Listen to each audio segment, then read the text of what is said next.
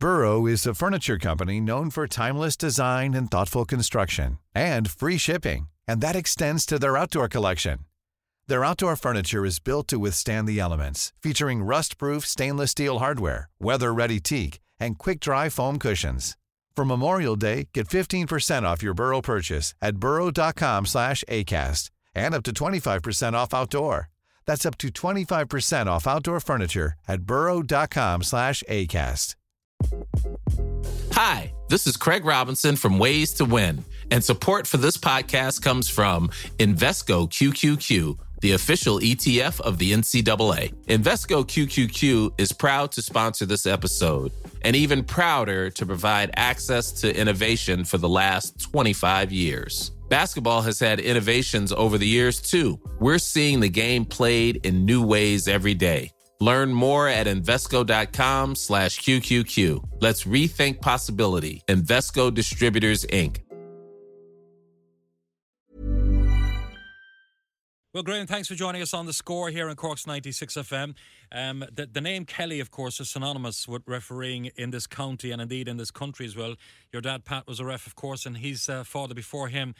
Your brother, Alan, is currently officiating in the MLS in the United States of America, and yourself, of course. But it was never your ambition, you tell me, Graham, to follow in your family's famous refereeing footsteps. No, it wasn't. Actually, it wasn't, Trevor. I was playing. I played football with Avondale was the club that I played with all the way up through schoolboys. Yeah.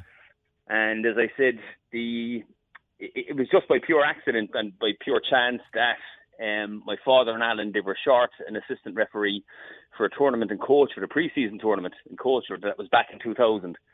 And I said I'd go out, I'd help out. I think that was part of a plan to try to coax me into taking up the whistle, but never had the ambition or never had the get go to take it up. So after that one game in Culture that night, I said I'd do the beginner's course, just to have it done. Get involved with schoolboys league, schoolboys football, and after about 6 months, I was selected for an FAI School of Excellence program for young referees, which was a 2-year module course. You had maybe 8 modules over the 2 years, and it was really then at that course that I kind of got the hunger for it, to see what could be achieved. Obviously, to see what my father had achieved. Alan was, I suppose, he was at that stage. He was probably 5 or 6 years refereeing himself. He was on the League of Ireland panel at that stage. So but it was never, as I said, that was never the aim, was to become a referee. It was just by pure accident, by pure chance, and it's only when I got involved that I really, really took to it and enjoyed it. And obviously, having my father and Alan in the background there was a massive help as well, Definitely so, yeah. And it all started for you in 2000. Hard to believe it's 20 years ago. You're 15 years now in the League of Ireland, Graham. What's it been like for you officiating in the League of Ireland? And what are your kind of highlights to date? Highlights to date, I suppose, Trevor, would be I've been involved with 2 FAI Cup finals. One as the fourth official back in 2011. Also, just the cup final just gone in 2019 between Shamrock Rovers and Dundalk. I was an additional assistant referee in that game. I refereed the 2014 EA Sports Cup final between Dundalk and Shamrock Rovers. Yeah. I've had several European involvements as fourth official over the last 6 or 7 years. One of them was with your brother, wasn't that, which was unique? That's right. It was actually back in 2012. It was the Champions League qualifier in Israel. I was selected as the fourth official to Alan, who was the match referee at the time. And it was the only time that I was involved in a European game with him. So that is obviously a highlight, and that's something that that I know my father was very proud of as well. So it's fun to look back on that. Yeah, definitely. So can I ask you, what's the standard of refereeing like in the League of Ireland, and what makes a good referee in your view? To be honest, Trevor, dedication, commitment, fitness is obviously a key. Your knowledge of the laws of the game, your reading of the game. Every Friday night you finish a game, you travel home, you might spend 15, 20 minutes on social media, you look over and there's a lot of negative comments, usually directed towards, the standard is shocking, the standard is brutal, but I don't accept that, to be quite honest with you. It's very easy to point a finger and just say, the standard is brutal, but we've got a lot of dedicated guys here, guys and ladies as well.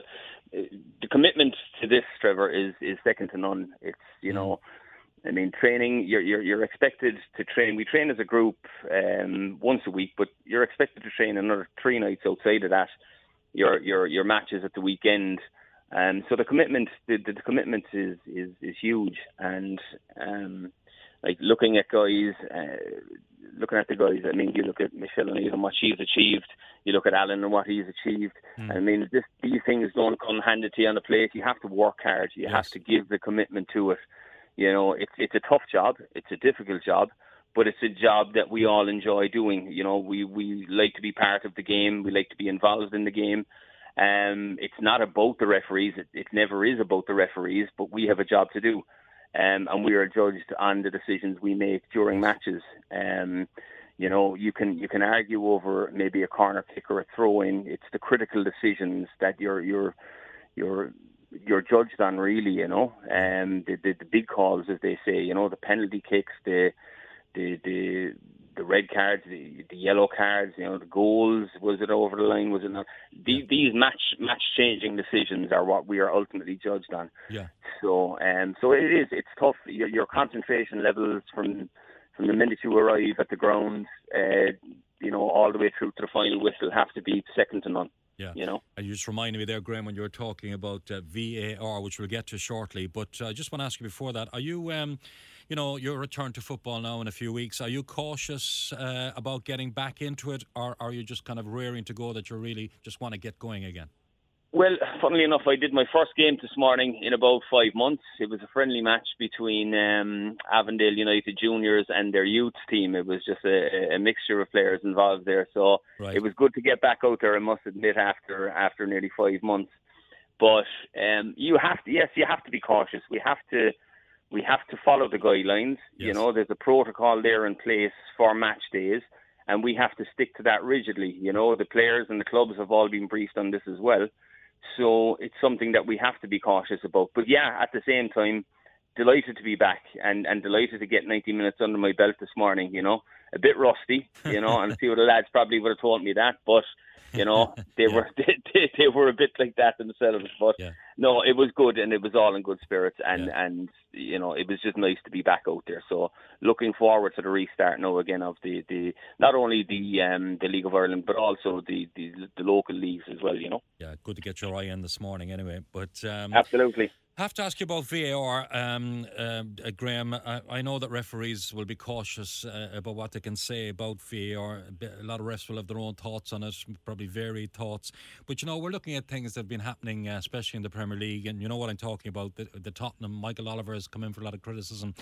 VAR, a lot of fans saying that it's failing football. What are your own personal views on VAR, Graham?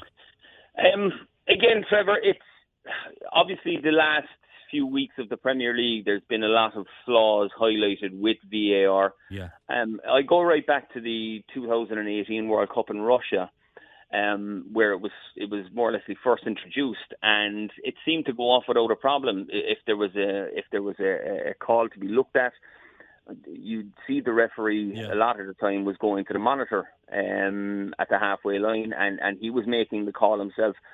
But that seems to have gone out of it. It's certainly in the Premier League. There may have been one scenario where the referee went to the monitor to have a look for himself, but other than that, there seems to be a lot of question marks, and there seems to be a lot of flaws with it at the moment, especially since the return of football over the last number of weeks. Obviously we saw in the Tottenham game with the Lucas Moura handball. And then the Harry Kane one, the Harry Kane one, that's right, where he scored the goal. The referee correctly awarded advantage as Lucas Moura was fouled. The ball ricochets, it hits him on the top of the arm. I think he's completely unaware. falls to Harry Kane, who sticks it in the back of the net. So it's very harsh. Now, by the letter of the law, the ball hits the arm and it leads to a goal. But I think common sense needs to be used a bit as well. But and then there was a push on Harry Kane, wasn't there? The push. I think that was during the week. There was a couple of penalty decisions where I think in the United game, Bruno Fernandes was awarded a penalty. You know, which in my opinion was the incorrect decision. I think James Ward-Prowse for Southampton was awarded a penalty. Again, in my opinion, incorrectly. I think he falls into the player and he's awarded a penalty. Yeah. And I suppose the most frustrating part of all that is that it does go for a second look and the decision is upheld, which is, you know, it leaves you scratching your head a bit. And then you go to the Tottenham game where Harry Kane, you can see, is bundled over in the box and you're expecting a penalty and there's no penalty given for that. So it is, and you can understand where the frustration from the fans, the players, the managers comes from. But again, it's it's a good point. It's a good point you made, Graham, about at the start, I think, because people seem to be kind of pro-VAR at the time, that they were getting the calls right. Absolutely. That was the most important thing. And then now there's a lot of confusion and people want it scrapped. So I think the general consensus is that it should be scrapped. Would that be fair? Again, it's not for me to comment whether it should or shouldn't be scrapped. One thing, I mean, I haven't had the benefit of working with VAR. I don't know if we'll see it in the League of Ireland in the near future, or if at all we'll ever see it in the League of Ireland. But it's not for me to say it should be scrapped. It obviously, when it comes to the big calls, you know, the offsides that leads to goals, was it offside, was it not offside? A lot of the time you can see that they are the correct calls, and people might argue, oh, sure, you know, it's in millimetres, it's millimetres. Offside is offside. Yes. But there, it does need to be tidied up in the way of the decision-making process. Who is making the decision? Who is actually, you know, is it the referee? Is it the VAR? Who's got the final say in it? That seems to be where the confusion lies, and more so in the Premier League than anywhere else, from what I can see. Okay, well, it's great to have your thoughts on the score here on Cork's 96 FM today, Graham. And we're all looking forward to the return of football in this country. And we wish you the best going forward with your own career. And when the resumption of the league resumes, wish you all the best for the rest of the season as well. Thanks very much, Trevor. Thanks for having me on. Thanks, Graham. Hi, this is Craig Robinson from Ways to Win, and support for this podcast comes from Invesco QQQ, the official ETF of the NCAA. The future isn't scary. Not realizing its potential, however, could be. Just like on the recruiting trail, I've seen potential come in many forms as a coach. Learn more at Invesco.com/QQQ. Let's rethink possibility. Invesco Distributors, Inc.